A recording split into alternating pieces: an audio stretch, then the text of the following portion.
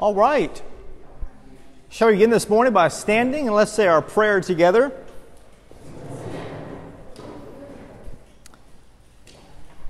Almighty God, the fountain of all wisdom, enlightened by thy Holy Spirit, those who teach and those who learn, they're rejoicing in the knowledge of thy truth. They may worship thee and serve thee from generation to generation. Through Jesus Christ our Lord, who liveth and reigneth with thee in the same Spirit, one God, forever and ever. Amen. And amen. You may be seated. Thank you so much for being here this morning. Again, we have our list of folks being confirmed, it looks like. We have 4 folks from St. John's, and we're very excited about that. So 4 people, and looking forward to that happening in 2 weeks from today, when the bishop will be here with us. Confirmation Sunday will take place on April the 24th. Of course, our class is going to take 2 Sundays off, next Sunday for Easter Sunday, the following Sunday for Confirmation Sunday, and come back together on May the 1st. That, of course, means that the following Saturday is our retreat. So when we get together on Sunday, May the 1st, we will talk more about the retreat at that time and give you some more details. You have there in your folder on your class schedule, you have there sort of our agenda for our retreat time, and we'll be talking more about that on May the 1st. But very excited to have 4 folks being confirmed from St. John's. We might have a person from an outside church also join us. I'm supposed to hear a word for today about that, so it could be up to 5. So, yeah, it should be a wonderful, wonderful Sunday. So again, those that are taking this class for information purposes, please be with us in the 10:30 service. Encourage those being confirmed, and of course, the reception afterwards, a big party for confirmation. So definitely looking forward to that. Today, Palm Sunday. We have our palm branches. I went to the 7:30 service, so I already have mine. It's blessed and ready to go, so I can wave mine. Yes, palm branches. For those only going to the 10:30 service, you'll get yours in just a little bit. Katie's got hers. Katie already has hers. Yeah. Leanna has hers. All right. Looking forward to it. So that means that we're going to get out of class at 10:10 today. I have an alarm set, 10:10, so I can get a few things done, some communication, so we can have our time be a fruitful time out there in the courtyard. And that's where we'll start our service this morning out in the courtyard, blessing those palm branches and waving them around in our procession. So looking forward to that. Should be a lot of fun. Well, last time we talked about, again, what is the church? That's the big question, the big first question at least. And we talked about how the church is a community of Christians created to worship sacramentally in a great tradition that's been passed down to us and a faith handed down. We talked last time about the sacraments. This is your classical definition of sacrament. They're outward and visible signs of inward and spiritual grace given by Christ as sure and certain means by which we receive that grace. We broke that definition down a little bit last Sunday. We talked about how it's very, very earthly. Sacraments are inward and spiritual grace, of course, given by Christ. The reason why the 2 sacraments, Eucharist and baptism, are the principal sacraments is because they're directly given by Christ. Our other sacraments are more implied by Christ and kind of evolve out of Christ's teachings. But they're all basically given by Christ and the Holy Spirit. And of course, sure and certain means by which we receive that grace, receiving that inward grace that God gives to us. And of course, we also talked about a definition of grace as well, God's favor towards us that is unearned and undeserved. And by it, God forgives our sins, enlightens our minds, stirs our hearts, and strengthens our wills. And I would challenge anyone, I think that is the best definition of grace I've ever heard. I've heard a lot of definitions of grace. That one I think is the best one. God's favor towards us, and for that. We talk also about how it's not just these sacraments that we do in the church. If we talk about the 2 principal sacraments or the 7 sacraments of the church, obviously sacramentalism goes beyond even that. That all of creation really is a sign of God's presence. And so all creation can serve as a sacrament to us. And part of our Christian faith is being able to develop the eyesight to be able to see God's presence in this world, in events, in people, in animals, in all living things. Also in circumstances like suffering, can we see the presence of God in those times. And again, those descriptions, earthly intersection of heaven and earth, and also a whole way of life. And then last time we talked about confirmation a little bit as well, and excited about having confirmation in 2 weeks. So now we move on to the second big question of the class, which is this one. What is the church's faith? That's the second big question of the class. And so I think that begs the question, as we can see there, what exactly is faith? What is faith? It's interesting how that both of our creeds, whether the Apostles' Creed or the Nicene Creed, begin with those words, I believe, or we believe, however you want to parse it. It's the old Latin word credo, I believe, we believe. First two words of the creeds. Before we get there, though, let's talk a little bit about the creeds for just a moment. Since this part of the class here, when we talk about this big question, what is the church's faith, is obviously going to be teaching on the creed. Not today, but in the subsequent Sundays. So let's talk about the creeds for a moment. The Nicene Creed and the Apostles' Creed. The Apostles' Creed is the baptismal creed. It is the more ancient creed. It probably evolved in the first generation after the Apostles. It's not written by the Apostles, but it's credited to them because it so represents the faith that they taught. So what happened in this first generation after the Apostles is you start having in the church these summaries of faith becoming more and more popular. These summaries of faith turn into creeds, and now you have this principal creed that comes to us from the East. It's very Eastern, and it so represents what the Apostles were teaching the church that it is then popularly named the Apostles' Creed. But it comes to us very, very early on. The Nicene Creed is different. The Nicene Creed is an ecumenical creed, and it comes to us in 325 A.D. So 25 years into the 4th century comes the Nicene Creed. And it was a response to the heresy that had afflicted the church. The chief heresy, of course, really being that Jesus is not God. Jesus was created in some form or fashion by his Father.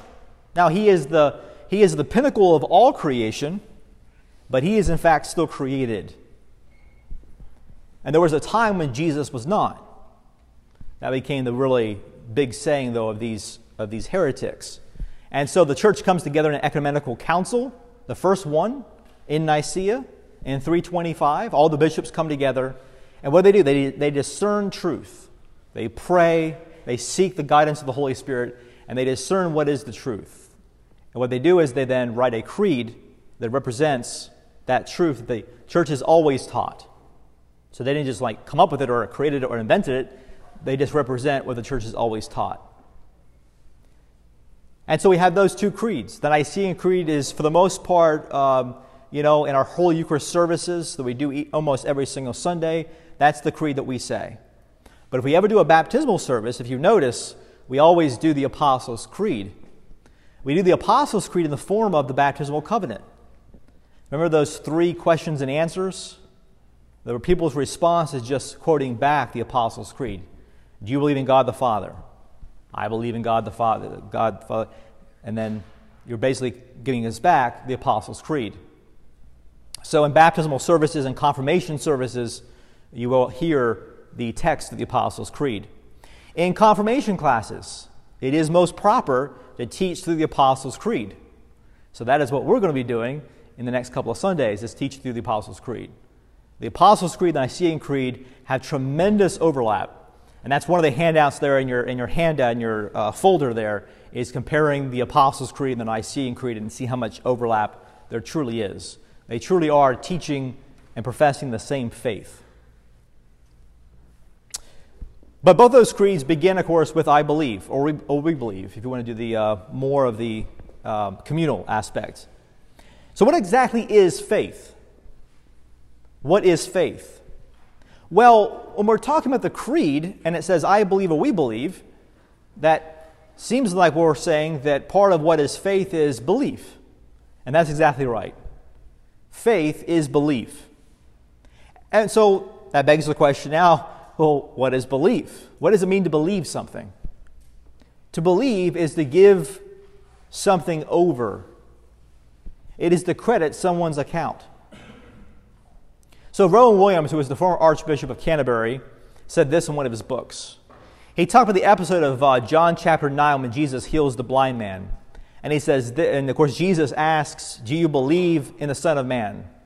And the blind man who's just been healed says, I believe. So now Rowan Williams interprets that passage, and this is what he says. He says, now clearly Jesus' existence is not in doubt because he's standing right in front of this man.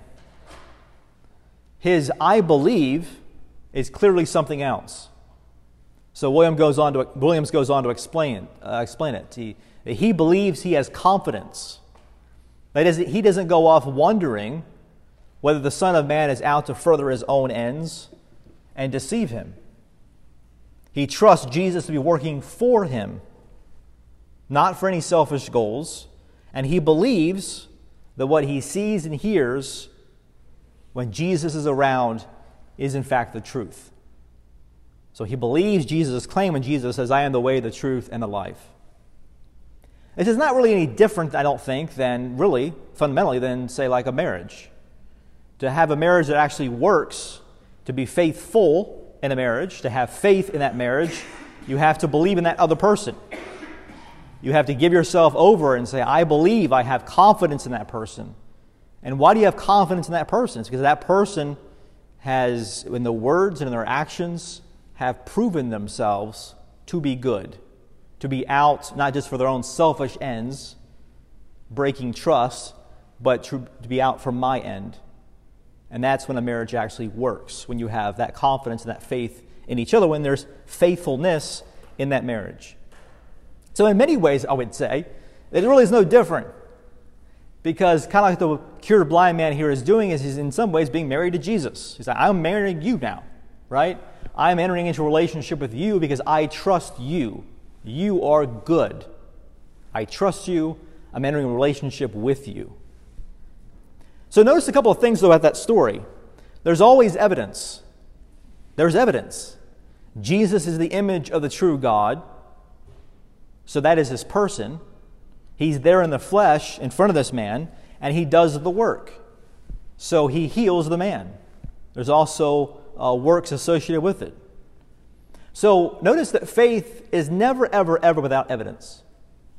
And I would submit to you that it actually is somewhat of an evil act to ask somebody to have faith in you when you don't give any evidence.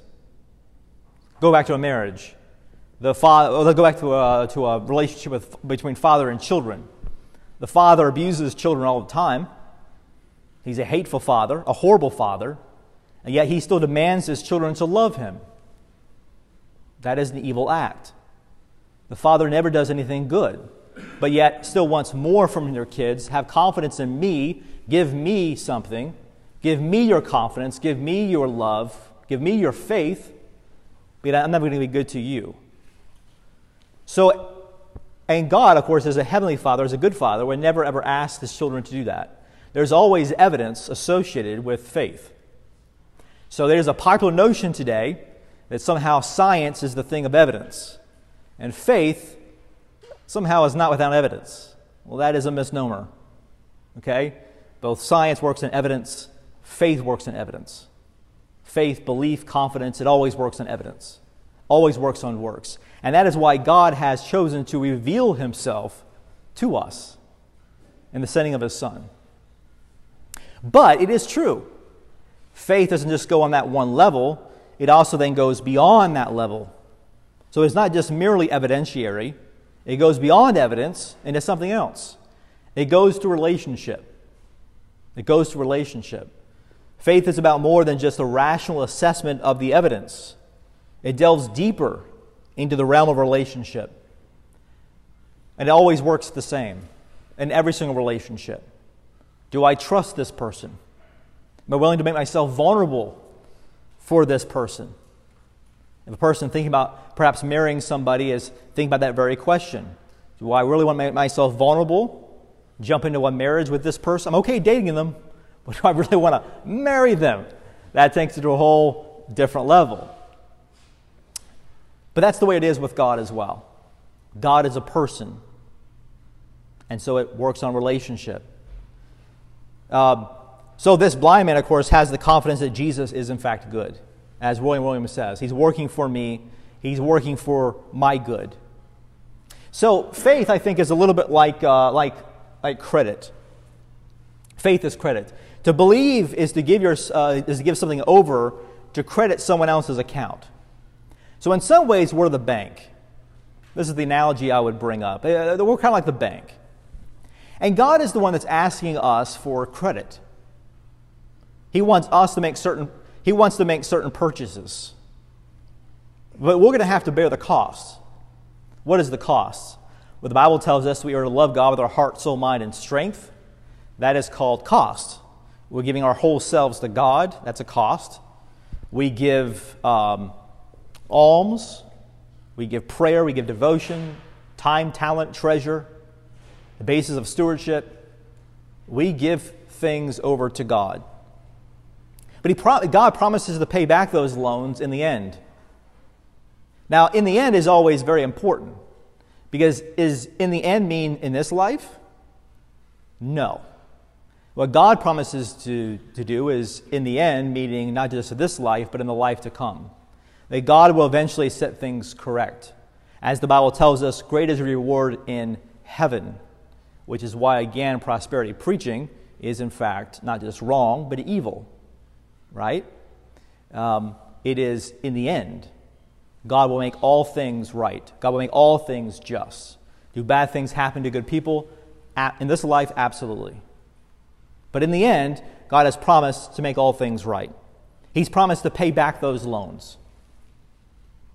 And one of the main instruments, I would say, just like a bank uses, of course, is credit history. So I remember my first loan. I was, I think, in the 11th grade, and I wanted to buy a computer for $1,500. So I told the bank, down payment of $300. I'm going to take out a $1,200 loan. I'm going to pay back $100 every single month. And the bank said, okay, well, $5 in addition to that. And I said, fine, that's fine. $105 is fine, $105 a month. And I'll pay this back in a whole year. And I did. Now, of course, it wasn't my credit history that they were evaluating. They were evaluating my father, who had a relationship with the bank, right? Kind of like baptism a little bit. Yeah, it's the faith of the parent, right? Faith of the parent. But the whole point of me doing that, of course, was to build my credit history so that I could go to the next one. It was my car, and I was able to get that, and my next car, my next car, my next car, and eventually a house. Because the bank saw me as being worthy, of being faithful, and I will pay back the money. So credit history is always very important to a bank. It's also very important in many ways to relationships. You've got to see a credit history. It's the same way with God as well. So what is that credit history? I would argue that the credit history is, of course, primarily Holy Scripture. Not just Holy Scripture by itself, but as interpreted within the framework of the creeds. We'll talk here in just a second how the Bible here, I actually brought the Bible, so, the Bible can, of course, mean anything that you want it to mean. It can mean anything that you want it to mean. It can rationalize anything you want it to rationalize, all the way from slavery to pedophilia, abuse. It can rationalize anything you want it to rationalize. However, it cannot rationalize anything when it's actually used properly within the life of the creeds, read according to the creeds. Then it cannot rationalize anything because then it actually has a framework. There's never Scripture by itself.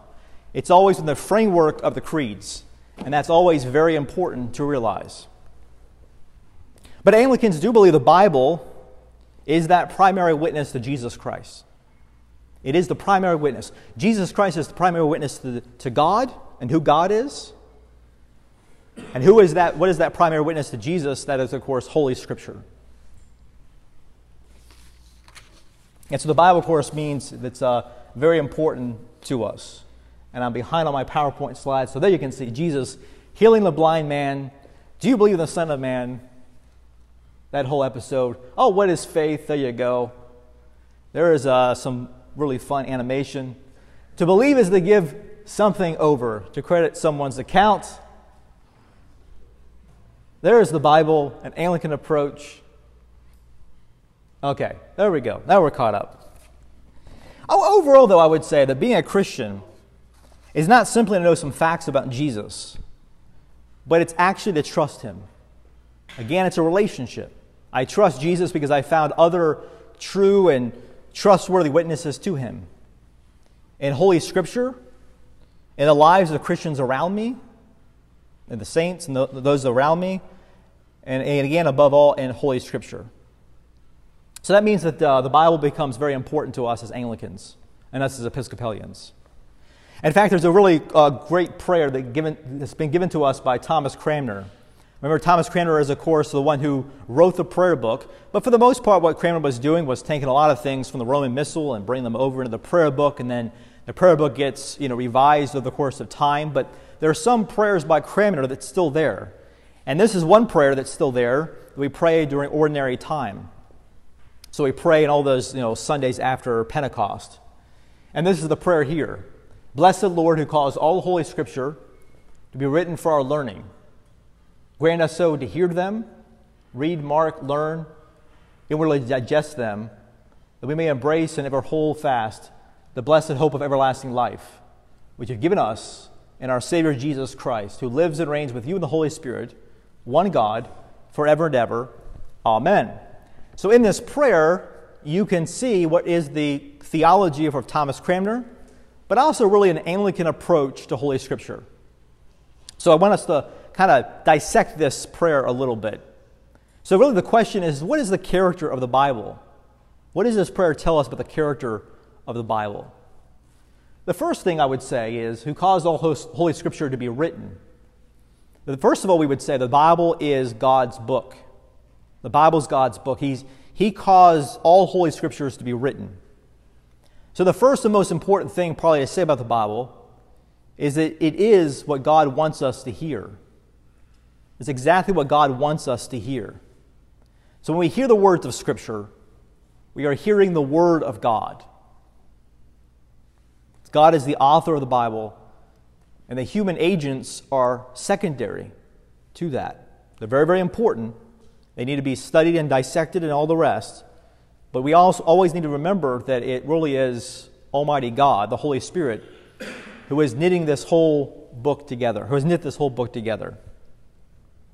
The idea that God did not dictate the Scriptures, but He caused, the word caused there, He caused the Scriptures to be written for our learning. And He did this by inspiring these human authors. So we use this word inspiration an awful lot. It comes from us from 2 Timothy, where Paul writes that all Scripture is inspired by God. And that word inspired literally means that God breathed it out. So if you go back to one of the creation stories, it's the third creation story in Genesis. You have the form of man being sort of constructed, but he has no life. But then God breathes into this form, and then it becomes living life. The idea that human nature, or human beings are formed by the breath of God. And from the breath of God comes life. Same thing with these Holy Scriptures. God breathed into the Holy Scriptures the breath of life, as He caused these human agents, these human writers, to write these words. Not dictating them, but inspiring them to write them. So they still come from their own personalities, from their own arguments, from their own mindsets, but it's in fact exactly what God wants us to hear. So the Scriptures are therefore holy. The nature of Scripture is that it's in fact holy. Written for our learning. The second one is the Bible is the church's book. It's the church's book. And because it's the church's book, then we must read it in community, which is what we do, of course, in our liturgy. We hear it mostly in the context of worship. So individual reading, while being very important, and in the third part of the class, we'll be encouraging to actually take up a devotional life and to read Holy Scripture individually. But that it's always going to be secondary to what we do in community. The Bible's got to be read in community because that helps us to be able to interpret it and to be actually to know what it means. But it's also for our learning. So listening to the words of Holy Scripture is how we learn more about God in Christ. We listen to Scripture as we learn God's dealing with the world. And as we listen to the Holy Spirit, we gradually make this story our story. And that's one of the most important things, I think, as we read through Holy Scripture, is we understand that it's not just a story on the page, but it actually becomes our story. The third part there is number 3. The Bible's purpose is to lead us to salvation or to everlasting life. So John chapter 20 says this, that Jesus did many other signs in the presence of the disciples that are not written in this book. So in other words, there are many more things beyond what's written in the Bible that God is doing in the world. I think we know that.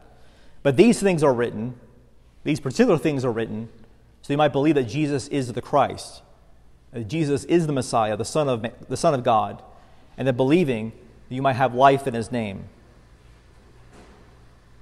The primary subject of the Bible is, of course, Jesus Christ. So it's the Savior, Jesus Christ. So the Old Testament moves relentlessly forward as it's always anticipating the future action of God, the coming of the Messiah.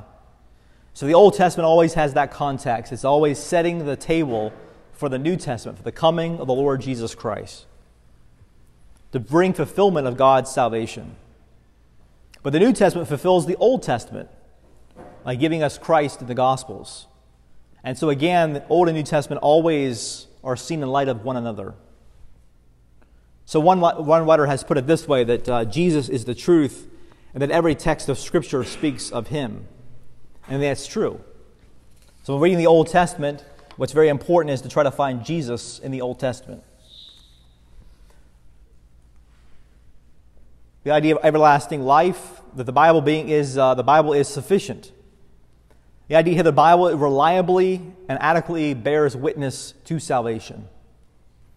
So one of the questions that gets brought up every once in a while is, are there errors in the Bible? Are there mistakes in the Bible? And different folks have given different theories on that down throughout time. Anglicans, we sort of stay mute on that topic. But what we do say, unabashedly, is the Bible is a reliable witness to bringing us salvation. There's also things that we believe or we practice or not explicitly taught in Holy Scripture. I don't know that the threefold office of bishop, priest, and deacon is necessarily laid down in Holy Scripture. It doesn't violate Holy Scripture, but I'm not really sure that it's actually laid out that way. But the church has authority to teach, but never to teach anything that is in contradiction to the Bible. So maybe more things that we do, but never in contradiction to the Bible. And it's proven to be the reliable and adequate rule or measurement of all that we believe as Christians. The other thing this prayer does very, very well, it's kind of fun, is the idea that the Bible requires digestion. It requires digestion. Hear, and then as Cranmer wants to gloss that verb hear, he gives us other verbs: read, mark, learn, and digest. So notice all the action verbs that are glossing the verb hear. To hear the Scripture witness Jesus, we need to ruminate upon it. As Jesus says all the time, he who has ears to hear, let him hear. He's not just talking about having, good audible awareness or whatnot. He is talking about something that's spiritual. Can you spiritually hear? And that's what Cranmer is talking about as well. We must chew. We must ingest and ruminate on the words of Scripture in order to discern them and for them to bring us comfort of God's holy word. So the Scriptures are a deep well whose depths can only be plumbed through prayerful study. And I think that's very, very true. So the Bible, one thing you have to be, I think, comfortable with when you're reading the Bible is mystery. You're not going to always understand everything that's there in Holy Scripture.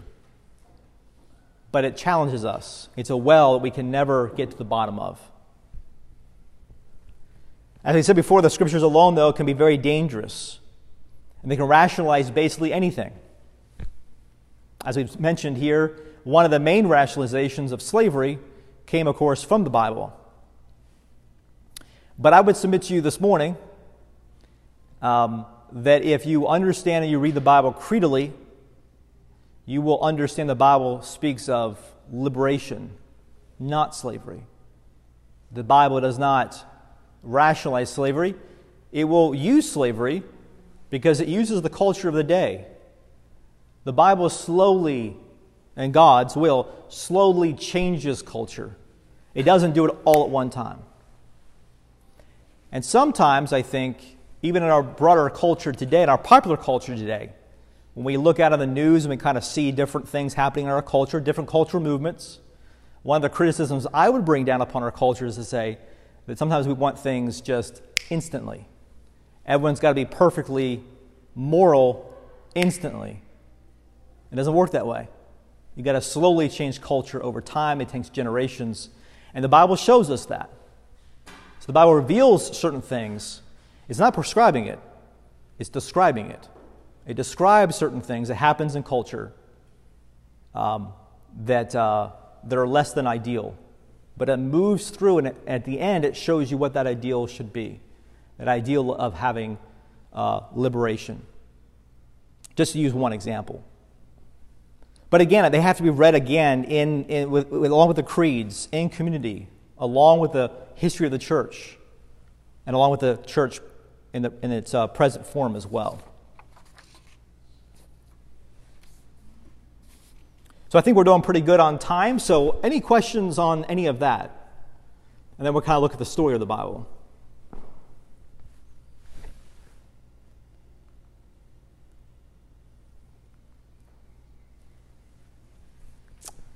All right. Hearing no questions, I go on. So 5 acts. What is the story of the Bible? One of the, I think, really important things of being able to understand the Bible is you have to know the overall story, the overall arc of it. It really helps, I think, to then actually read it and be able to pinpoint put things in different context. So the Bible really is in 5 different acts. The first act, going backwards. The first act is, of course, creation and fall. Here we have the first 11 chapters of the book of Genesis. And if you're with me in my last Sunday school class, you will know exactly that's my interpretation of Scripture. The first 11 chapters of Genesis is very, very different than the rest of the Bible. The first 11 chapters of the book of Genesis is all setting the table. It's creation and fall. So scene 1 is creation, Genesis 1 and 2. Scene 2 is fall, primarily Genesis 3. And then Genesis 4 through 11 is the ebb and flow. The ebb and flow.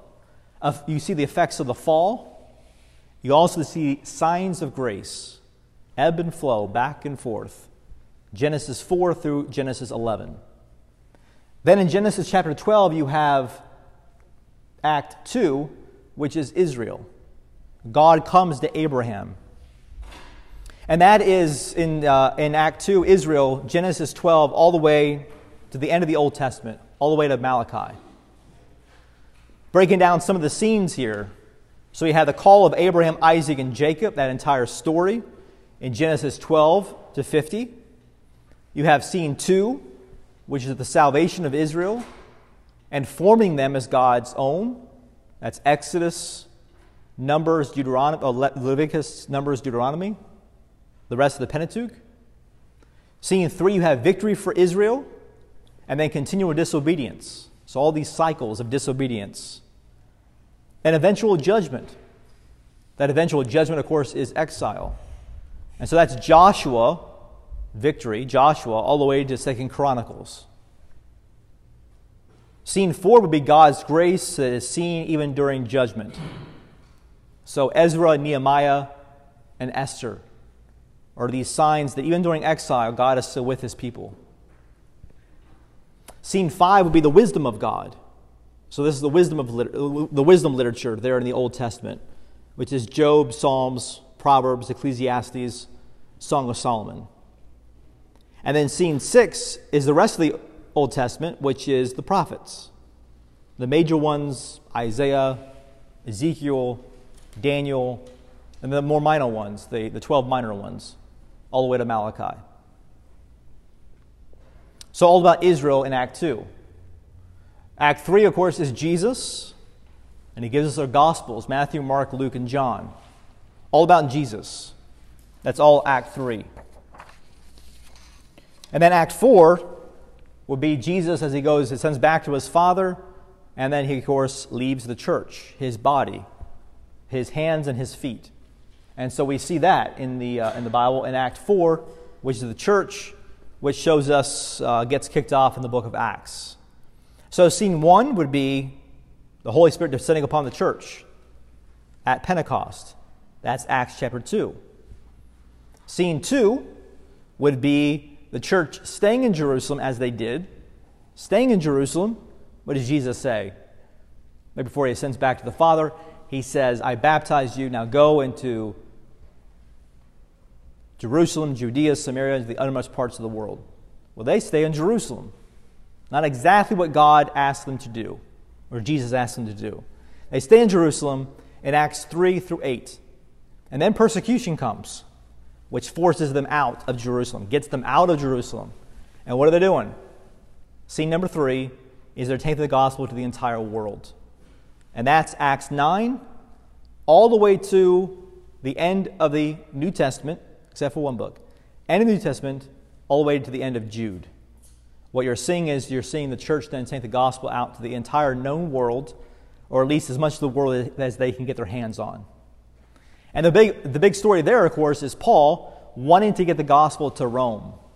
Because Rome is the power player in the world. I got to get the gospel to Rome.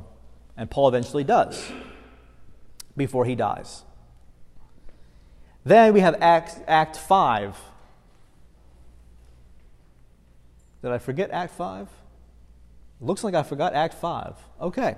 Sorry about that. So Act 5 is redemption completed. Where we see God and humans together. And that is the book of Revelation. Now, the book of Revelation is the best example of a Bible that's very, very mysterious, because Revelation is very mysterious. But the one thing we do know through all the mystery is what it's showing us is God and human beings coming back together in this marriage. Actually, it's a marriage. In this marriage, in this relationship, as we have God and humans reunited, God and his creation reunited in salvation. So one of the quotes that come from Revelation that I think gives us really maybe the entire point of the Bible is this. The Bible is a progressive story, is trying to show this right here. That we will be like him, for we will see him as he is. And in the end, we will see God for who he truly is. So even right now, we look through a glass darkly, but we will eventually see God for who he truly is. And that, I think, leads us into a good introduction, perhaps into this week that we're going into right now, into Holy Week, because that is part of what our desire is as we go to all these church services and have these services and do all these rituals, say all these words.